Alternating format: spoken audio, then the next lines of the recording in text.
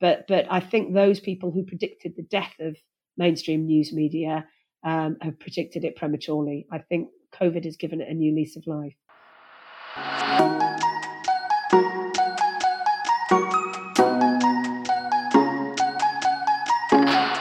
Welcome to Pros and Comms. In this podcast, I talk to people about their personal and professional stories, uncovering the different ways and common themes of resonating with an audience. After all, communication is essentially storytelling. I'm Maria Ginai, and today I'm talking to Fiona Fox. Fiona is the CEO of the Science Media Centre, an independent press office for science in the UK. She's seen how grave the fallout from bad science reporting can be, from scandals like MMR and GM crops. Her mission through the SMC is to connect science with the media, by helping scientists communicate with the media, and by helping reporters get science right. Tell me a bit about yourself, what your careers look like, and just let's get to know you. Okay, right. So I'm Fiona Fox. I was actually accepted at Leeds University to do politics. And after I'd been accepted, I decided I wanted to be a journalist and start looking at journalism degrees. So I changed at the last minute and went to something called the Polytechnic of Central London, which was renowned for its journalism course and had lots of journalist teaching on it. And it was really hard to get into, but a really great course. And that's what I did. I went off to London and studied journalism for 3 years and then never actually became a journalist. Because this course was so competitive, it had a lot of people on it who were already brilliant journalists. And immediately I thought I could never be as good as them. So I think when you study journalism or media studies, your options are kind of, do you want to go into media relations or PR or journalism or writing or whatever? So I chose to be a press officer.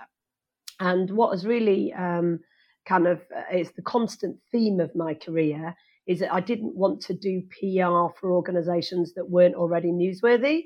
I wanted to go and be a press officer for an organisation that was already in the news. So, and it is a really big difference. You know, when you're doing PR for, Gucci watches, you have to be very creative and innovative and hire celebrities and do stunts. And I actually went to work for the Brooke Advisory Centres, which offered contraception and abortion advice for young people, right in the middle of an attempt to lower very dramatically the time limit for abortion. And actually it was young people who were presenting later for abortion. So right from about day 3 in my first job, I was setting up interviews in national newspapers about an issue that was of national public importance.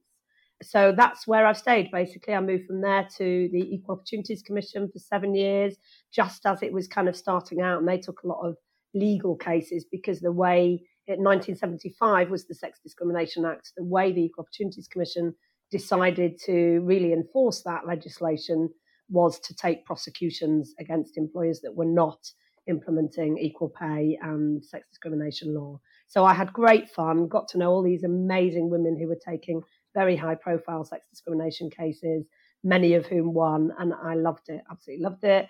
Left there and went to work at the National Council for One Parent Families, and that was the year that they introduced the Child Support Act, which had been lobbied for many years, which actually forced absent fathers to pay maintenance for their children. They didn't have to before. So again, a massively busy time, right up there in the headlines, an issue of national importance. And then the job just prior to this, then I went to work for an overseas aid agency.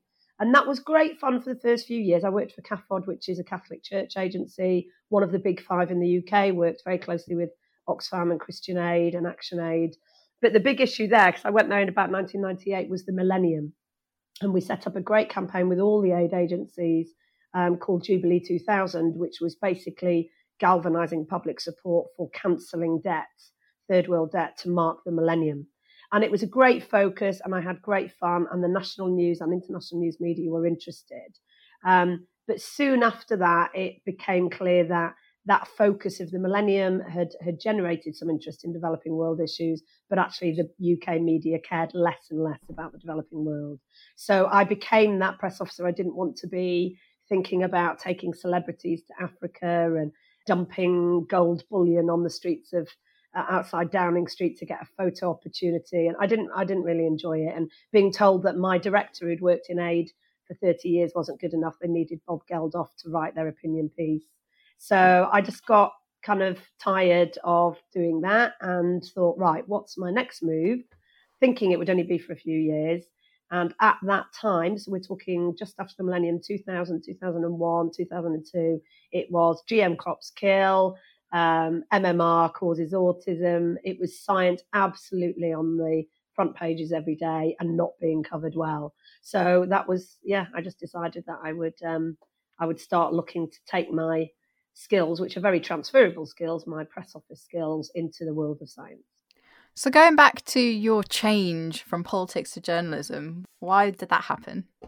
Oh, now that's a good question. So I was doing A levels. I was in relatively small classes, and all of my teachers. I actually did Welsh because I was born and bred in Wales. I studied Welsh, and my teacher was a Welsh nationalist who was very political but very into the media coverage of the Welsh national issue, and I was the only one taking A levels. So my classes with him over 2 years were kind of half learning Welsh and half talking about politics and journalism. And similarly with my history teacher, was very into kind of the media and the media's role in impacting on policy and politics. And I just started looking into these courses and thought it would be more fun. My husband actually teaches politics, and it's not a matter of studying politics. It's a matter of studying university politics, which is actually very technical, very academic subject. This course that I found at PCL was a lot of making your own documentaries, going out on placements into national and local papers. I actually spent about 3 months. There was a Greenwich by-election, which became really famous for various reasons at the time. And I was basically catching lifts off incredibly important journalists like Paul Routledge, who was the political editor of the Times, and other people who would give me lifts. Andrew Marr was one of them, actually, who was a journalist at the time, young journalist on The Observer, I think, at the time. Wow. And going around reporting on that by-election. And that particular course gave you the opportunity to do that. So honestly, it just, I was interested in both politics and journalism, but this course sounded like much more fun. And how did you find your foray into science? Well, it's so interesting, isn't it? Because it really wasn't the science that drew me in. Like I said, it was the fact that I suddenly woke up to the fact that if I wanted to work on issues that were on the front pages every day, where you didn't have to come up with some mad PR photo call idea or get celebrities to help you, then that's what it was. It was science. It was MMR. It was GM crops. It was animal research. But so it wasn't the science that drew me in. But now that I'm in science, and very, very soon after I started, I decided that I just really liked the way scientists went about things. And it's really interesting, this, because the committee that set us up juxtaposed scientists' world with journalists' world and said that scientists are completely different. They have a completely different culture. You couldn't get more of a culture clash. Here's these news journalists who just want to get a story out there without any of the nuances, and they don't like uncertainty, and they don't like shades of grey. And here's these scientists who spend 3 years diligently researching a question, then wait another 6 months before getting it published in a peer-reviewed journal. So they were always set up as massively contradictory specialisms. But I found the opposite, because I was very idealistic about journalism, and that's one of the things I loved about my course as well, that journalists would, tell the truth and tell truth to power, shine the kind of spotlight on the things that people are trying to hide. There was this really noble cause around journalism. And I found that in science, that they were trying to tell the truth, that they were trying to put aside normal biases and prejudices to one side in order to find out through experimental means whether something is true. Coffee causes cancer. You can have an opinion that it does. You can go on, lots of media programs and say it does. But where is the experimental evidence that it does? And these scientists were setting up these really robust, rigorous experiments to answer their questions. So I really like that. And I actually found an affinity between the more noble cause of journalism, which is getting to the truth, and that truth being objective and impartial and complex, and the world of science, which was also objective, impartial, and complex. Now, of course, there are plenty of tensions, and it would be idealistic to say they're the same kind of thing. But I just found I loved it, and I loved scientists too. Remember that I'd always worked for big organisations. There was a lot of kind of messaging around, and what is the right messaging, and what opinion does this organisation take, and to overnight. And you find this with a lot of press officers who get jobs in universities. I've talked to some recently, and it's quite comical actually, because they've come from, I don't know, British Gas or the government, where it's so rigid and corporate and on message.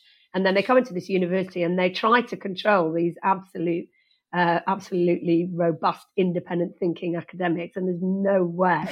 And of course, you've got this kind of free speech, you've got academic freedom, you've got these hundreds of thousands of very strong characters within our research institutions who are not for having their messages managed, so to speak. So I loved that as well. I've never been somebody who really enjoyed that kind of corporate messaging side of things. So it was just a joy to be amongst scientists, all kinds of scientists. And actually, right from then, this issue has come up a lot recently about whether scientists are good communicators. Very early on, I decided that the narrative that had been around when I got the job, and I'd read lots of articles about it in preparation for the job, that these scientists were not very good communicators. I just decided that was very lazy.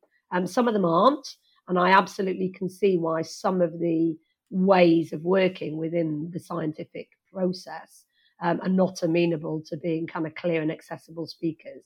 But there's just a lot of people doing science in the country, and there are some that are fantastic communicators. Many had already chosen that they wanted to both do science, but also engage the public about their science. Many others, for example, were clinical researchers, so they were very used to, spending many, many hours in the laboratory, but also then going to a clinic where they saw 20 patients and had to describe that research to those patients or break bad news to those patients or whatever, had an incredibly accessible manner. So I've kind of been fighting that myth for about 20 years since I joined science. But yeah, so there was lots of things that made me think in the first couple of years, I'm really enjoying this. I also, this particular way that I entered, I think I was so lucky. I'd read reports about the time that I decided to move into science. I'd read reports in the national newspapers about Susan Greenfield, who was the new then very exciting neuroscientist who'd been appointed to run the Royal Institution, that she had decided to set up a new organisation. It had come out of a House of Lords committee that had looked into some of the conflicts between science and the media during MMR and GM Crops Frenzy. And they'd made a recommendation for an independent press office for science to work with scientists to engage more effectively, especially in these contentious subjects. So that centre was literally being, the concept was being born as I was looking. And then I waited around. I wrote to people about it, said I was interested. I waited around, and when I saw it advertised, I applied. And this was lovely because it was a new organisation. I got to set it up myself. So the other aspect of this is I entered a world I loved, the science world, but I also had a job I loved, with no big organisation, just a small team of people, an independent press office, so not kind of linked to any one big institution or pushing any one message, and gloriously not being kind of accountable to anyone, independent from its funders, independent from government, independent from the official scientific establishment. So really genuinely the voice of scientists in the UK. Well, that's a perfect segue into the next question, which is, we've talked very mysteriously about this organisation, but it's the Science Media Centre. That's what it is. So you've said about how it's come about, what sort of stuff it was addressing. So on a day-to-day basis, what does the SMC do? Yeah. So I think just a slight preamble to that is that, and because it's quite funny in a way for me to reflect on, is that when we opened, we didn't actually know what we would do. So we had this, and that's the joy of setting up a brand new organisation. We had this kind of mission, I suppose, to renew public trust in science after these huge media frenzies that had damaged public trust in science. We also knew that our job was to encourage scientists to engage more effectively with these particularly contentious stories that stay in the headlines, maybe like MMR for 3, 4, 5, 6 years. They're on the front pages for months and years rather than for a few days. So we knew what the mission was, but we didn't know how to enact that vision. And I actually started in November 2001, but we didn't open until April 2002. And I was very firm on that. I know Susan Greenfield was very frustrated that there I was in post, but not helping journalists. But I was very conscious of the fact that we really needed to talk to a lot of people and find out what was missing.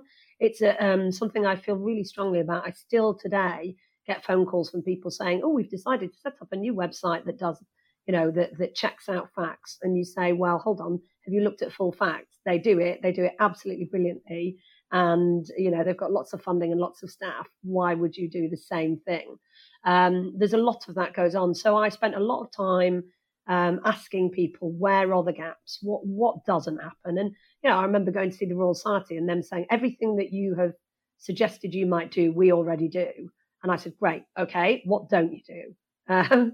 And that was really my question to everyone. I went to the journalists, I remember Tim Radford, science editor of the Guardian, saying, well, I've got all my contacts. I've had contacts for years. I don't need to come to the SNC for contacts. And then I remember saying to him, right, okay, well, what do you struggle with? And he can't remember what the example was, but he said something about a big controversial story that had broken at 5 o'clock on a Friday night, and they couldn't get any press officers at their desks. And they desperately needed comments straight away. So one of the first things we realized was that nobody was running a rapid reaction service where scientists were proactively, and this is really important, rather than the journalists being able to find them, where scientists were proactively commenting on something that had just happened within the last 20 minutes. So that was our first thing. We set up a database. We knew we needed really good quality scientists because one of the criticisms was that the scientists at that stage who were making themselves available were the ones that loved doing media. They weren't necessarily the best scientists in the field. And of course, you also had, you had people like Susan Greenfield, to her credit, and Robert Winston, to his credit, doing interviews about GM crops and vaccines because the journalists couldn't get the vaccine experts or the plant scientists. So that was one of our early ideas as well, was we need very, very good scientists. We also need to persuade scientists in the right field to start sharing their expertise. So we set up the database, and then we set up this rapid reaction service. And for the first year or so, that was how we influenced the media, that every time there was a significant scientific development, we would go to that database, go to the right keyword, because every scientist had a keyword next to them denoting what their area of expertise was, and say, this has just happened. Fukushima's just happened. There are major floods in the north of England. You're an expert on flooding from the Centre for Ecology and Hydrology. Can you please tell us what you know? And speculate intelligently, speculate based on evidence. Don't say, exactly what's happening in Fukushima, but do say what we have learned about the dangers or the threats of radiation from previous nuclear accidents. So it was a fantastic service. Journalists who had said to us, we don't need a science media centre, really appreciated this service. I remember actually, I can't remember what year this was, when Dolly the sheep died, and there were about 3 of us in the team at that stage. I think it was only 2004, 5, something like that. And we'd all gone to the pub on a Friday night. But we'd been very careful to give our mobile number to absolutely everyone. And Clive Cookson from the FT phoned me in the pub and said, Dolly the sheep's just died. And what want to know is, he was 7, or she was 7, I should say. Is 7 an average age for a sheep to die? Or has she died because she was genetically modified? So we all took our pints, I remember it vividly, took our pints out of the pub and went back into the Science Media Centre and worked all evening, and found, just by phone bashing and emailing, found enough, I can't remember how many, but 5 to 10 scientists who worked in the Roslin Institute, who knew about genetically modifying animals, who are real experts, and of course sheep experts. And apparently 7 wasn't an unusual age. It was a little bit younger, but so we certainly, they didn't know for sure, but they were able to say that it's not automatically the case that this sheep has died early, prematurely, because it was genetically modified. So that was fantastic. So that was great. Then I think maybe in year 2 or something, we sat around and thought there's something we're missing here, because there's these breaking stories and we're having a huge impact on them, and journalists are using the scientist quote. And because of that, the public are hearing a lot more from the best scientists in the country on things like Fukushima. So we were very pleased with that. But there was something a bit more pedestrian happening in a way, in that, I've never actually worked this out, but about at least 50% of the stories we were seeing in the newspapers every day about science were coming from the journals. So the kind of daily diet of a science or health reporter on a national news outlet is what's in the BMJ today, what's in the Lancet, what's in Science, what's in Nature. And there's probably about 15 of those big journals that all the journalists will look at. And those are papers like, the press offices for those journals will pick out of the whole of the Lancet that week, they'll pick out 3 stories they think the media will be interested in, or 3 stories that are very important.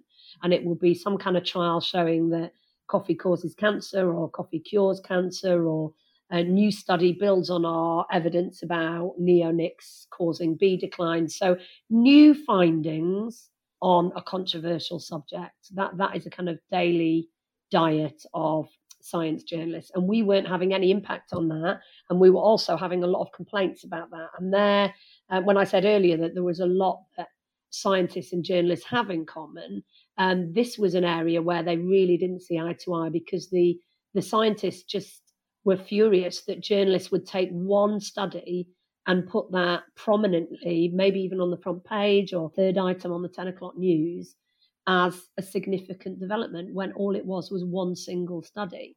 And they don't really work like that. Scientists see, significant findings as a build-up of papers, a build-up of evidence, 10 different clinical trials all pointing in one direction.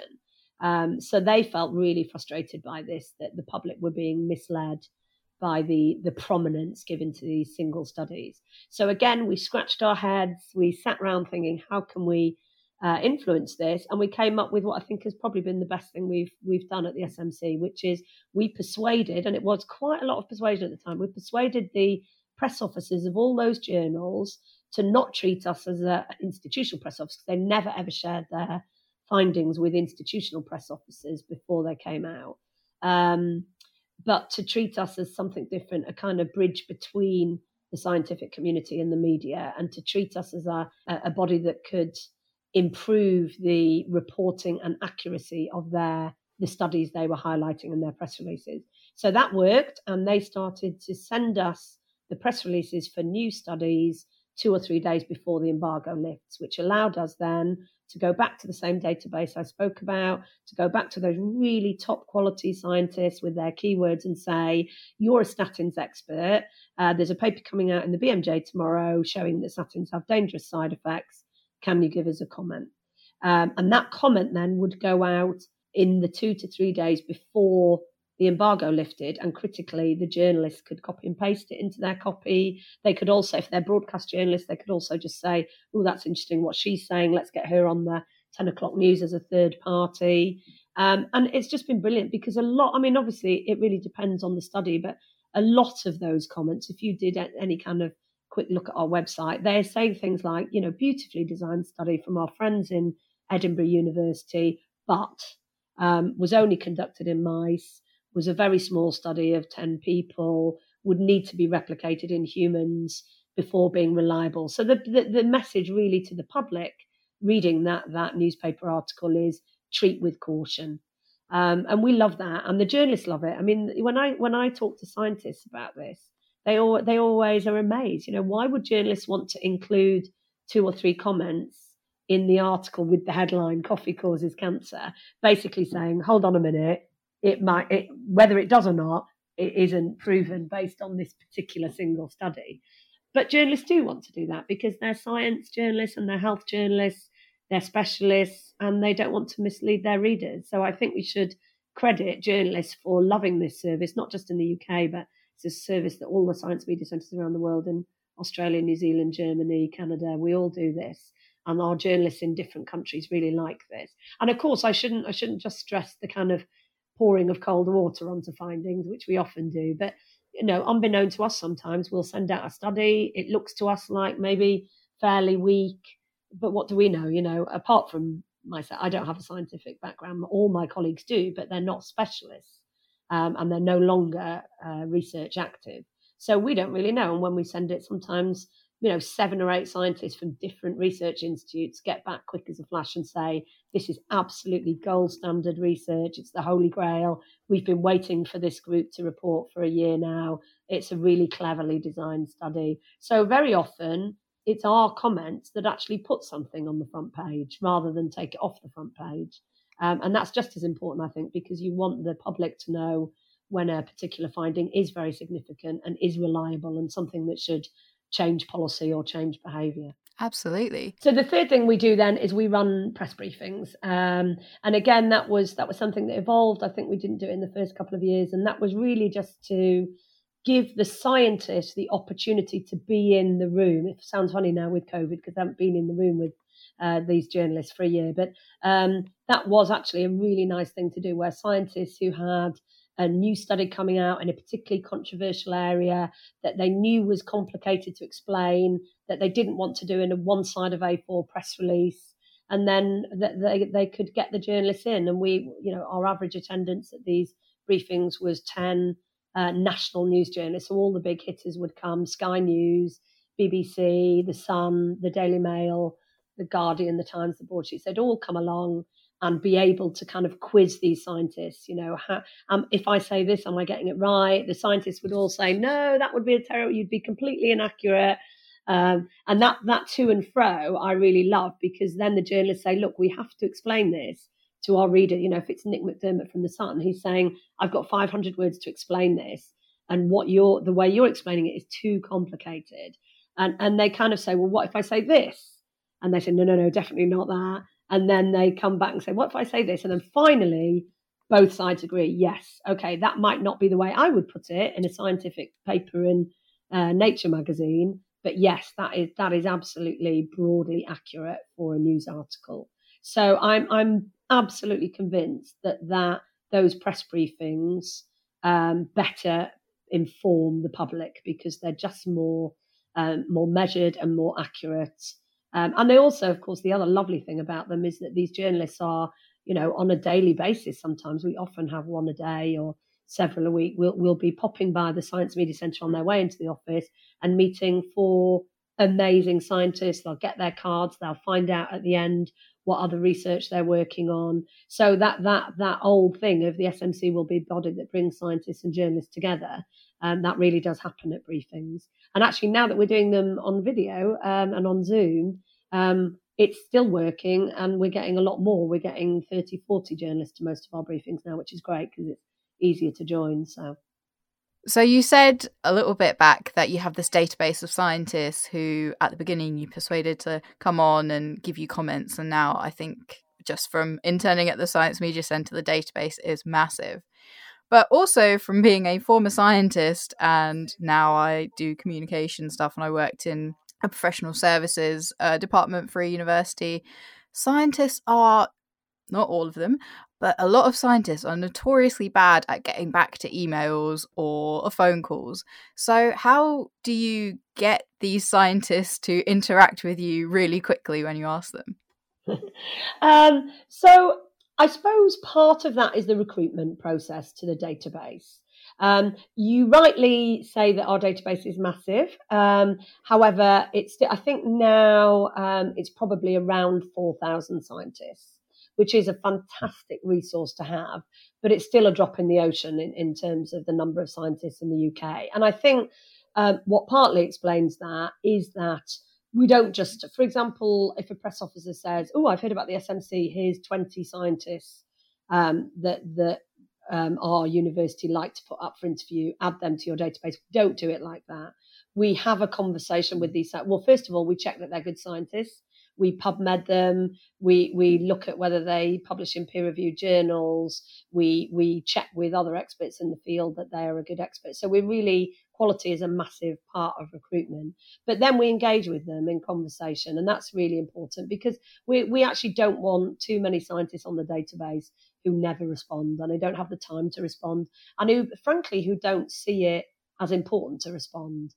One of the really interesting things, that there is a new science media centre type organisation in the States, so it's very new. But one of the things I cannot convince the chief executive of there is that very, very good scientists will give time to the Science Media Centre and respond instantly. And it's really frustrating me, because he's so wrong. It doesn't break down like that.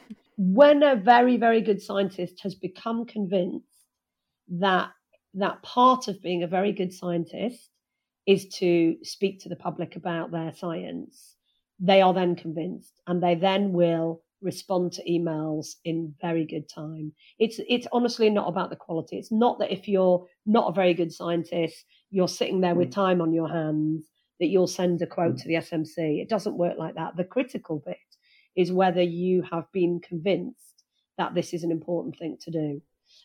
So that's what I would say, is they've been convinced. Remember as well that, I don't know if you were at the SMC when we had an introduction to the media, but we don't actually do events at the SMC, but the one event we do twice a year is a recruitment event. And we go out into the universities and the institutes, and we've got this it's just a 3-hour seminar of persuasion. We put up scientists who believe in what we do, who persuade the 100 people in the audience that this is worth doing. We get the best science journalists on board to say why they think it's a good idea.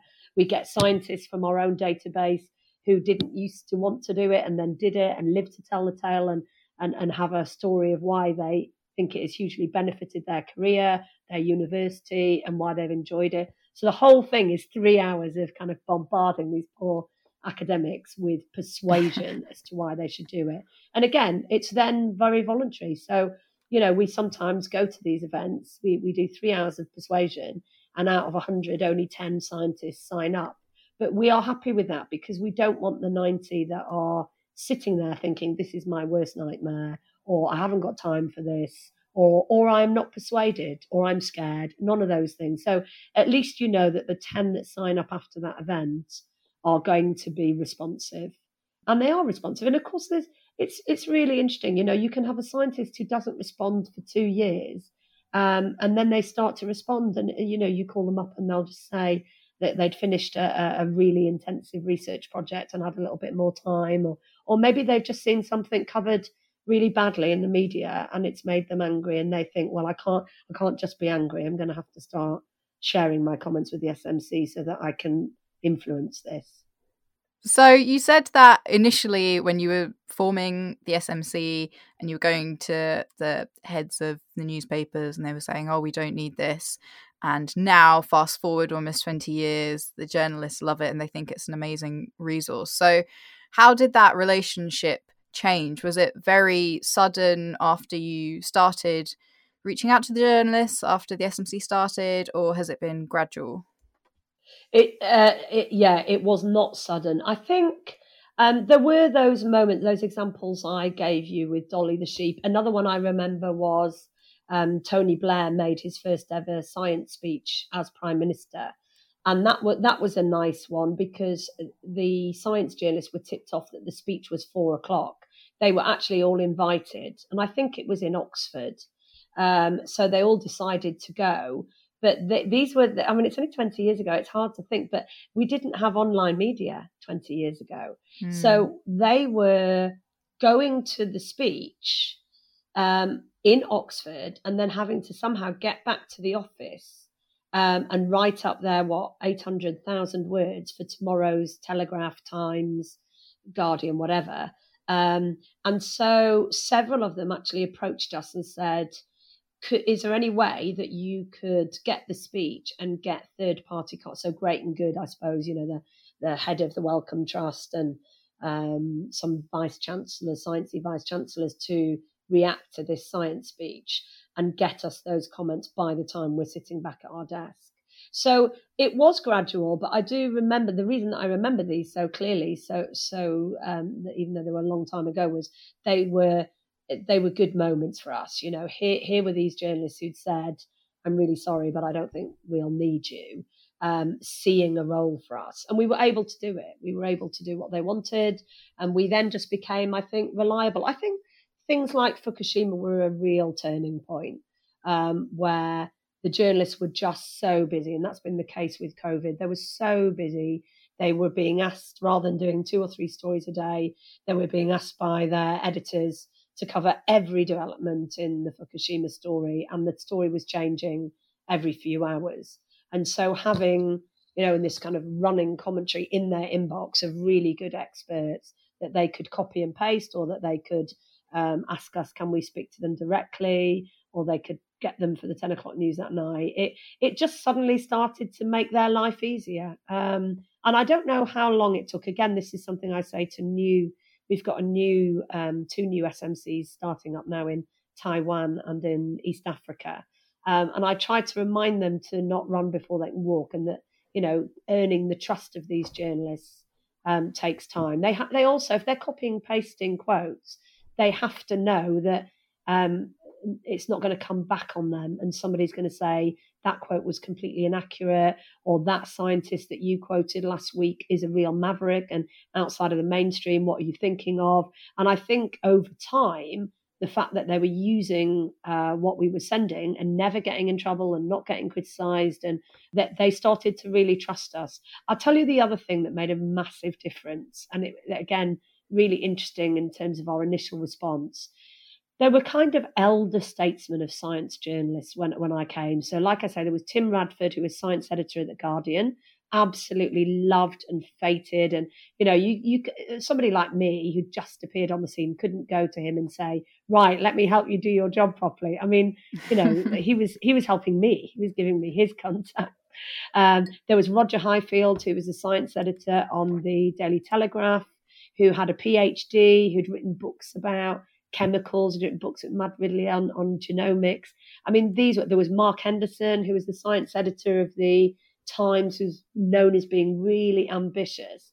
And then something changed. And they all, I don't really know what happened. There was some things were changing in newspapers, and they all left. A lot of them left. So Tim Radford actually retired. Mark Henderson left the Times and became Director of Communications at the Wellcome Trust. Roger Highfield left the Telegraph and became Director of Communications at the Science Museum. And we were bereft. There was another one, Charles Clover, who was Environment Editor at the Telegraph as well. He was brilliant. And he left to run a fishing charity. We were bereft. I just remember thinking, how is this going to work? Like, these journalists are so good. They care about science. And their replacements, we were being phoned up by the Telegraph saying, oh, there's this new chap who's taken over from Roger Highfield, and he was a general news reporter, and he did a bit of sports reporting. And you're like, oh, God, this is awful. And, now I feel really bad thinking about that, because a lot of those people, they knocked on our door straight away and said, oh, we gather that Roger was using you. Can we be added to all your lists? We went and met all of them. What we discovered was really, never let anyone say anybody who gets a job on a national newspaper or news outlet is clever, really clever. You don't get those jobs without being incredibly smart. So what we were seeing was these smart young journalists who had not a clue about science, who actually needed us even more. They needed us even more. So suddenly something that was a threat felt like an opportunity. And we were having very honest conversations with these people saying, you're a new journalist, but there are many pitfalls in science. You could get a lot wrong. Please work with us. And I would even say to them when I met them for an initial coffee, I'd say, how do you feel about me emailing you when you get things wrong? And it's very different to the kind of Ben Goldacre, let's write an article saying, journalists got stuff wrong, tweeting it everywhere, humiliating and embarrassing these journalists. What we were saying is, we want to work with you. The Science Media Centre wants good coverage, but we're prepared to help you behind the scenes. And because they needed help and they were smart, they did that. And actually, there are a whole new breed of young, and many of them are still around today, people like Vicky Allen on the Mail, and they become really bloody good science journalists with no science background at all, no kind of decade of expertise. And now look, they're now covering COVID, and I think they're doing a really brilliant job. So, but they I think relied on us more than ever. So all of these services, when you ask about the gradual, I think these services were well thought out. They were based on, they weren't things we thought up over a glass of wine. They were things that we developed based on a need, clear need being articulated by the journalists. So we were meeting a need while promoting our mission. And if any startup ever comes to me, I've got some kind of tips for them about, make sure you don't start in a little room and say, this is what I fancy doing. Find out whether it will be used and it will make a difference. Do your market research. Do your market research. Over the course of the SMC, obviously you cover controversial areas of science. Have you seen any trends in things that are controversial, like any topics? Obviously vaccine is one which keeps coming up and is more pertinent these days as well. But have you seen any sort of fluctuations or anything which has, kept on going throughout the time the SMC has been operating? Oh, that's interesting. One thing I swear by is if science, health and environment specialists cover it, it tends to be done better. I think they've got a vested interest in trying to report accurately. So one of the trends is that after MMR and GM and some of those big kind of feeding frenzies that led to us being set up, for various reasons, quite a lot of editors did have a reset within their newsroom and did recognise that, a vaccine programme like MMR, which was eventually established as a very, very safe, no vaccine is 100% safe, but a very effective, very safe childhood vaccination programme, had nearly been seen off by this misleading coverage over a link with autism.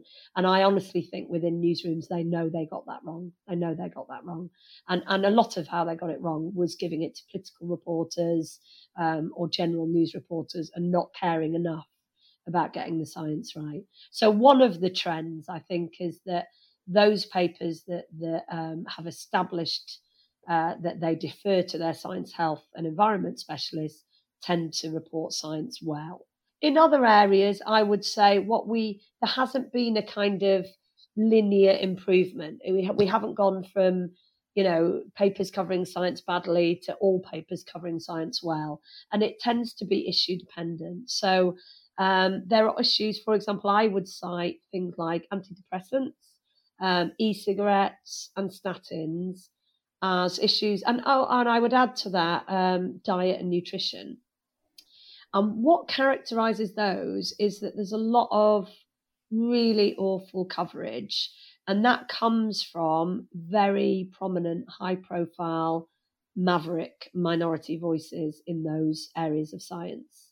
There are a lot of them about. So there are doctors who just, whatever the evidence says, no matter how good the trial, believe that statins are bad and that people should not be on statins. And they think it for various reasons. They think it's over medicalization.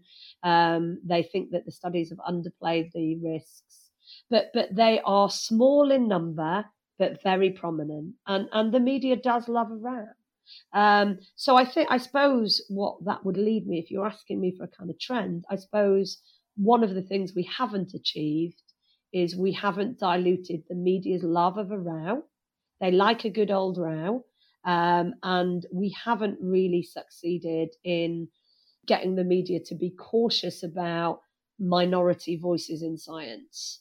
Because if those minority voices are publishing different books every other week, diet and nutrition, you can imagine, it's very difficult. If somebody says, I'm a leading nutritionist, I run nutrition clinics, I publish books, suddenly they sound to all the world and to my mum and dad or my friends as leading nutritionists. Within scientific circles, they are not leading nutritionists. They don't do research in universities and research institutes, and they are not scientifically reliable, but they are being given a large voice. And that is really frustrating because it is one of those where if you were to do any kind of analysis, the kind of space that some of these campaigners or activists are given is commensurate with that of hundreds of thousands of researchers across the whole of UK science who are doing very good, well-conducted trials on diet and nutrition and e-cigarettes and are not getting the same kind of prominence. And it really matters. I know e-cigarettes, my colleague Tom leads on that issue, and I know he was really depressed when a figure came out about a year ago saying that 50% of the public think that e-cigarettes are as harmful as cigarettes. And to be honest, none of the activists or none of the anti-e-cigarette experts that I've heard, they would never dare claim that. I mean, they all say, yes, e-cigarettes are better than cigarettes. However, they can be a gateway to smoking and they have other risks. But what's happened is because they've been given such prominence, the message that has got through to ordinary people is that the harms are equivalent. And that, people will die because of that. I mean, quite frankly, people will die because of that. And yet, if you did any kind of, and we've looked very, very hard, who are the scientists who are actually researching this? And there are a bunch of them. They're not e-cigarettes experts. They're public health experts, like Linda Bald up in Edinburgh, Professor Robert West, who's a leading smoking cessation expert in UCL. So it's not that they're pro e-cigarette. They're not. They are people who have devoted decades of their life researching how you stop smoking because of the harms of smoking. And their research all reflects pretty similar, that they are much, much, much safer than cigarettes. But it's getting the same kind of prominence of these other claims. So very frustrating. And, I don't think the SMC has worked out a way of doing that. The only thing I would say is we keep on keeping on. We say to these scientists, you've got to just keep doing the studies, speaking to journalists about them. And certainly the journalists, I think if you sat down with any of the science journalists, they would have a very good overview of where the best science lies on these issues. So that's one of the trends that we haven't been so successful at. And then the final thing I would say is that if you do look at issues like GM, obviously you can absolutely see it with vaccines so clearly now with in the last few days with the COVID vaccines. We are not facing a situation of widespread vaccine skepticism in the UK media, never mind anti-vaxxers on the internet. When we started, there was skepticism about vaccines within national newspapers, within news offices of the BBC. There were people who were saying, we think the MMR vaccine isn't safe. That has completely disappeared. So one of the things we always say to scientists is things do change. The debate about genetic modification now is very sensible, very measured, very intelligent, with lots of good journalists doing good coverage, completely different to that hysterical debate in 2000. So, yeah, some things have dramatically improved. And how do you think technology has changed the way that science is reported, or has it changed the way science is reported? Good question. So I suppose, the arrival of digital and the internet and different ways of communicating has changed everything. I mean, as I was saying to you earlier, back in those early days, the journalists would be writing one or two stories of about 800 words for tomorrow's newspaper. They would be filing by about 5:30, 6 o'clock. It was a kind of standard routine. And then the internet arrives and we get online digital media. And suddenly it's completely opened up. So, the Daily Mail online, they can take, thousands and thousands of words now. So you've gone from a journalist contacting the Science Media Centre saying, I've been asked to write an article about dangerous chemicals and pregnancy. Can you get me 3 experts? My deadline is, maybe phoning you at 10 a.m.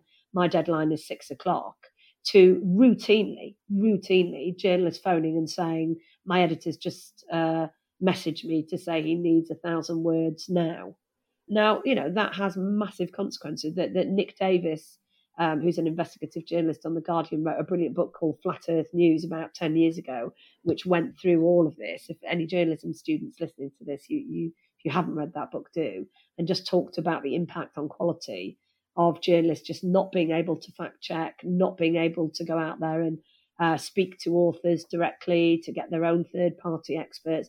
Everything just got compressed.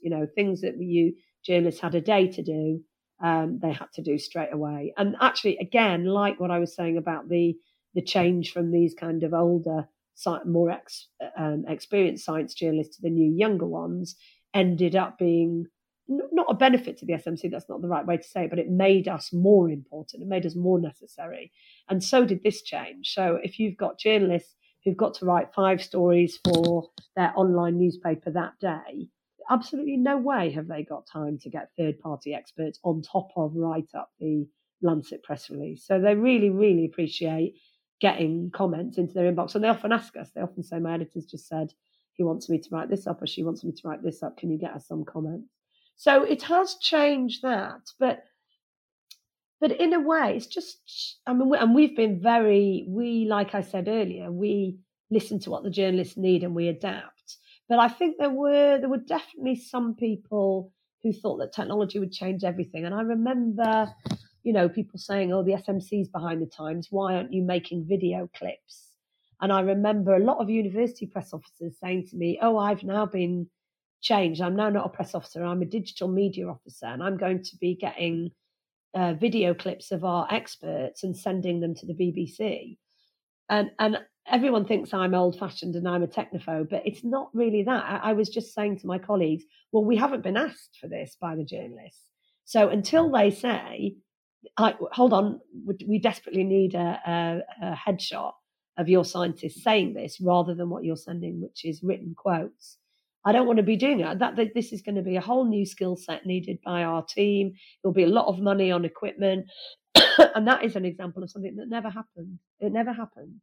And I bet a lot of universities spent a lot of money on training up staff for something that might be useful for their website, but the media are not asking us for video clips. And in fact, the BBC and many other respected broadcasters won't take them because they see them as PR. If they get video clips, a BBC journalist has to get them themselves. So I'm really glad that we didn't spend loads of time on that. And so it's good. It's your proviso of has it even changed things? I think, on one level, everything's changed. And on another level, that kind of core SMC thing of galvanizing scientists, getting them to share their expertise with journalists is exactly what it's always been, but it's happening in different formats and on different platforms.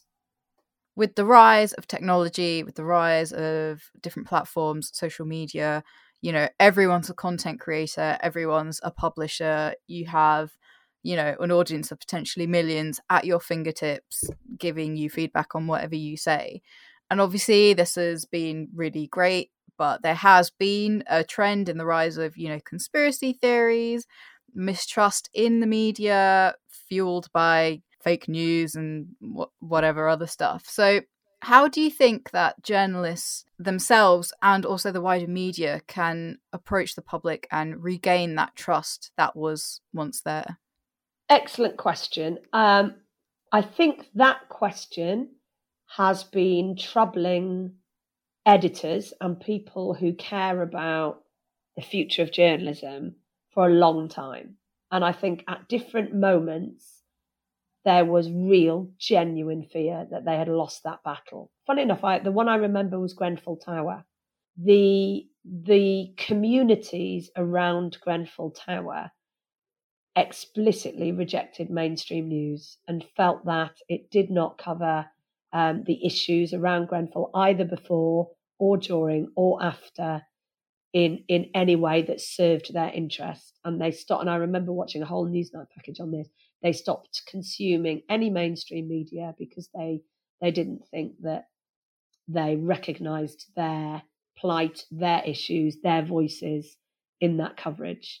So I think there have been different moments where the media and editors thought we're losing this battle, and people are they're moving away from mainstream news media onto their preferred blogs, their preferred social media sites, their preferred alternative media, I suppose. I think COVID has reversed that to an extent. So I don't think that the media came up with an answer. But one thing which I'm really pleased about is that to the extent that they had an answer, and my colleagues and I go to, that's one of the things we've really missed actually about lockdown. We tend to, because we all live in London, and we can go to these different think tank debates, and the Media Society has debates very regularly, and something called Polis, which is a media think tank at the LSE. We've been to quite a few of these debates and we've heard these thinkers. And what I liked about what they were saying is that there were two choices. Either you saw what was happening on social media and decided that you had to be more like social media, giving more voices, allowing more theories to circulate, not having any kind of sense of objectivity and impartiality, but letting all opinions prevail. Or you double down on what is unique about mainstream news. And that is, and this now takes me back all those 30 years, it's so long, to my journalism degree, where we did study and looked at that whole journalistic values. And this was about objectivity, neutrality, impartiality. So some attempt, of course, often it fails, but some attempt in a newsroom and some kind of values and principles and norms which suggests that what you are reading, if it's in a newspaper or a news outlet, is objective and can be trusted.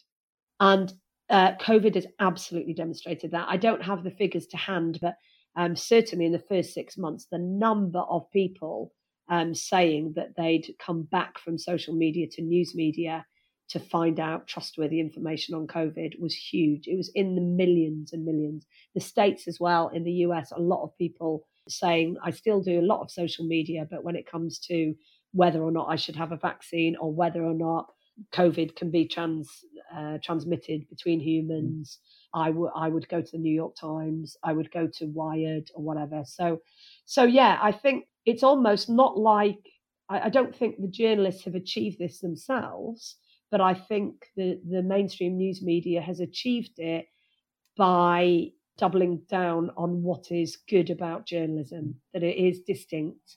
What takes place in a newsroom is distinct in several ways to what happens on social media.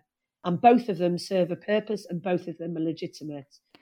We've talked a lot about journalists and the media. So really quickly, do you think, scientists, the scientific industry, science publishers, are they doing enough to make science accessible to the public?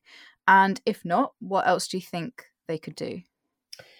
You know what? I really do. And I've watched it. I mean, I always say to people that the Science Media Centre was a product. We ourselves were a product. I'm sure we've helped things along. And sometimes people give us way too much credit for that. But we were a product of a changing attitude to this within the scientific community. So, remember that the only reason the SMC exists is because the scientific community got together. They responded to Baroness's and Greenfield's call. They put money into this initiative. They supported it because they already, back in 2000, recognised, you just can't do it anymore where the scientist stays in their ivory tower, publishes once a year in Science, comes out, hands out the truth on tablets of stone, and then goes straight back into the laboratory. It just doesn't work like that. It doesn't work like that with the church or with politicians or with trade unions or with anybody. We have a more a kind of inclusive society where deference has disappeared. We need our different communities to engage with the public to earn the trust of the public. So that message had really been absorbed, and we are a product of the scientific community acknowledging that. And then over all of these years, I have just seen more and more attention paid to that. So, for example, a lot of the big funders now actually have policies whereby you apply for your grant, you only get your grant from one of the research councils or from the Wellcome Trust or one of the medical research charities. You only get them if you sign up to the fact that you will do your research with their money, and then you will publicise that research and engage with the public about that research. So now what we've got, which was really different to when we started, was built-in incentives. so that it's, as I said earlier, it's not just the kind of, oh, I'm a serious scientist, but I do a bit of public engagement on the side. There is a recognition that part of the scientific process, a essential part of the scientific process, is to do that experiment, find those results, and then make those results impact the ref as well. I know lots of university academics hate the research excellence framework. It puts a lot of pressure on them. But there are elements of that ask scientists to demonstrate impact. And one of the things listed under impact in the ref is influencing public opinion, changing attitudes, impacting on public behaviour. So we, over the last few years, every time the ref is coming up, we get all these scientists emailing us and saying, oh, could you send me a statement saying that we've done briefings with you? And we're really happy to do it because, and again, it's so clear to me that having that incentive built in makes them realise that, I mean, look at the words here, research excellence framework, that they will only get good marks in their research excellence framework assessment if they can demonstrate that they engage with the public. So I think that kind of principle, that kind of value is really becoming embedded in the scientific community. And I think COVID will have really enhanced that. I mean, we've seen, look at people like Anne Johnson, who's one of our best epidemiologists, who now has been appointed to run the Academy of Medical Sciences, and she's been very, very active on COVID. She's an eminent expert, but she hasn't said, I'm too busy to engage with the public on this. She's done so much media work. People like Martin Landry and Peter Horby, the two scientists who run the recovery clinical trial, that's the one that has been looking at all the existing drugs and whether they're putting them into trials to see if they can treat COVID. And they're the ones that found out that dexamethasone reduced deaths in a significant percentage of people. So, really amazing clinical trial research. But they've also, every single time they've got a result, they've jumped on, luckily for us, it's been lovely, a Science Media Centre Zoom to talk to the journalists about what they just found. I think we must have done about 6 briefings with them so far. So, these are incredibly busy people, but not at no stage have they said, sorry, Fiona, we're too busy, which they'd have been entitled to. We're too busy running a very important clinical trial to talk to 30 journalists, go away. And they haven't done that. And I haven't needed to persuade them at any stage. So I'm really hoping my chairman, Jonathan Baker, who's ex-BBC himself, said to me, do you think there will be some kind of dividend, COVID dividend for science communication? And I really, really believe there will. I've spoken to a couple of people who are a bit more sceptical and said, oh, it'll just go back to the media won't want scientists anymore. But I'm the glass half full, definitely, on this. I think that a lot of programs like the Andrew Marr program, like Any Questions, Question Time, I used to lobby them every so often. Why don't you ever have scientists on the panel? And they never got back to me. And now every week, Question Time has a scientist on the panel. And they've been great communicators. A lot of people like Paul Nurse and Eleanor Riley from Edinburgh. And, we've seen all these PHE, Jenny Harries, who's now been appointed as the new head of the new organisation that's replacing Public Health England. I just think, Kate Bingham, who's known as an absolute life sciences hero because of her work on the vaccine task force. They're really good communicators. They're really interesting people. And I don't think they're going to go away. I agree. And I'm all for that. I think science has been in the spotlight because of COVID, and long may that continue. So, Fiona, through your amazingly varied career, what do you think is the most valuable thing that you've learned? Oh, my goodness. I'm going to say stories hitting the headlines, even the most controversial stories, being in the headlines is always an opportunity as well as a threat.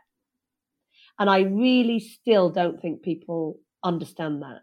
So they're pootling along, they're doing their science quietly, and the next thing, GM, Frankenstein crops kill, is on the front page of every paper, or MMR causes autism. Or let's be really topical and say AstraZeneca vaccine linked with blood clots. I mean, who in their right mind would want to wake up to that on the front pages? But everybody in Britain is talking about that story because it's on the front page of every paper, because it's the headlines of every news programme. Everybody's talking about it. If you sit and listen in the park, you will hear ordinary people talking about blood clots of vaccines. And that is always an opportunity for scientists to get out there and say some general things, to say no vaccine is ever 100% safe. All vaccines have side effects. All drugs have side effects. What matters and what scientists and medical experts look at is whether those side effects outweigh the benefits of the vaccine. In this case, the vaccine vastly outweighs the risk, these very small events. So that is something that if it wasn't in the headlines, that message wouldn't lodge with people. And I think, talking about a dividend from COVID, I think the public have learned many things. They've learned that there is no such thing as the science. They've learned that science grows, that sometimes when at the beginning of a new virus, we don't know anything about it. And then over the period of a year, we know lots and lots about it. But after we've looked into it and we've researched it and we've better understood it, our body of knowledge grows, and we go from complete uncertainty and lack of knowledge, which is scary, to growing knowledge through science. So I think that, I think that science in the headlines is an opportunity as well as a threat. And I would link to that my message, which I often am heard saying, especially to government press officers who are very risk averse: don't just think of the risks of engaging in this story, think of the risks of not engaging. So sometimes if you're asked to, will you go on the Today programme tomorrow to talk about side effects of a vaccine, that the press officer of that scientist will just sit there thinking of everything that could go wrong. What if we spark off a scare story which leads to people not getting their vaccine? That would be absolutely disastrous, too risky, let's not do it. But then, in my view, what about the risks of not doing it? So you turn down that interview and you are the press officer for a fantastic scientist who has been doing these interviews for years, who's very good at communicating this risk-benefit, who's unlikely to do anything terrible. You say no, and the next day you wake up and some producer who's got no science background has booked some maverick who is very sceptical of vaccines, not close to the evidence on this, hasn't examined any of this data, but quite happy to pontificate widely. Be careful what you wish for. You will have done much more damage by not doing it. So science in the headlines is always an opportunity as well as a threat, and always look at the risks of not doing media work as well as the risks of doing it and weigh those up. For any scientists or budding journalists, or really anyone who's interested, what do you think are the most important things for effective communication? So yes, I mean, being accessible and clear. So having said earlier that, there's this big myth around that scientists are terrible communicators and, talking acronyms and throw in complicated statistics. Having said that wasn't true, of course, that, the scientific process demands that we use scientific terms in our day-to-day research relationships.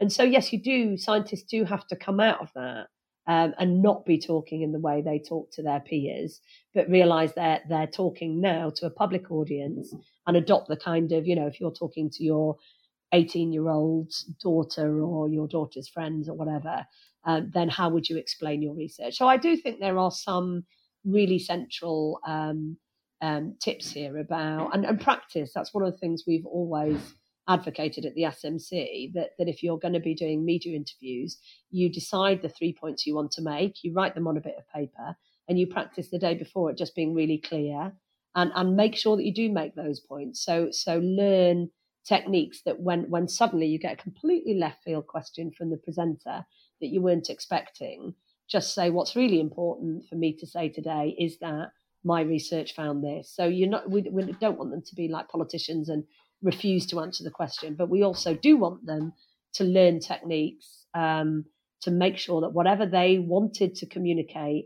to the listeners of that programme when they said yes to that interview to make sure they do that. And we offer media training. We've just actually had we've had another 20 sessions funded, which we're very excited about, for training of women scientists who work on COVID. We've got a very long waiting list, and we're determined that they'll all get that training. Brilliant. And that's one of the key messages to them is to be prepared and do a bit of practice. Fiona, I can't believe we've been talking for over an hour. I've just been absolutely engrossed in what you've been saying, and also remembering the fond memories of when I did an internship at the SMC. So thank you so much for talking to me today. Absolute pleasure, and congratulations on all you're doing. It sounds like you're doing really interesting work. So I'm going to definitely listen to some of your other podcasts and keep in touch. Thank you so much. I do have one more question for you before we wrap up. And that is, what one thing would you like to leave listeners with? Oh, that's really hard. One thing. I think the science in the headlines is always an opportunity as well as a threat, because I think behind that lies many of the barriers. I think that if people see intense interest in science as something problematic, as something potentially dangerous, as something that could get you in trouble, then we're not going to make the most of the opportunities. There is huge space. We've talked about this in terms of the changing media landscape. We now have huge space for scientists to take their part in the media debates about issues that affect every aspect of our lives. If you don't take that space, other people will take it. Other people who don't deal in evidence, who don't deal in accuracy, who are not interested in getting to the truth. And I think we really need to hear more from scientists. And every time you worry about what could go wrong or how this could backfire on you, you are turning down an opportunity to communicate science effectively and to better inform the public and inform the discussions they are having about science. So that's the one thing I think. See science in the headlines as a great opportunity to go out there and talk about what you love and what you know about.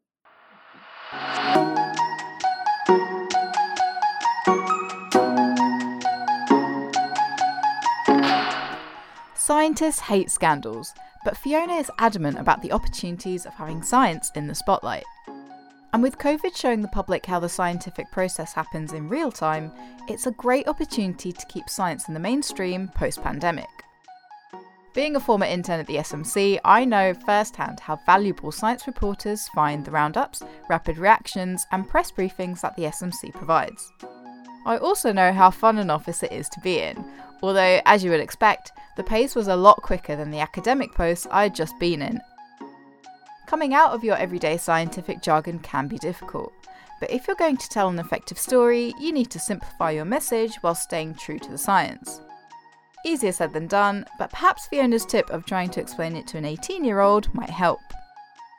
If you're communicating to a live audience, or the media, practice being clear and concise, especially if you're not used to speaking to lay audiences. And if you're nervous about answering questions, decide on 3 points you want to make and try and refocus back to those core points.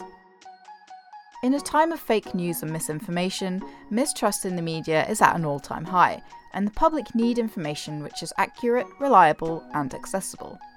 So, although interacting with the media may seem like a risk, science reporters and mainstream news outlets are actually motivated to communicate science accurately. So, why not take a risk? If you liked this conversation, let me know. You can find more information about this episode by heading to the Malby website. Use the hashtag ProsandComs on social media to carry on the conversation, and make sure you follow Pros and Coms on your favourite podcast platform to keep up to date with new episodes.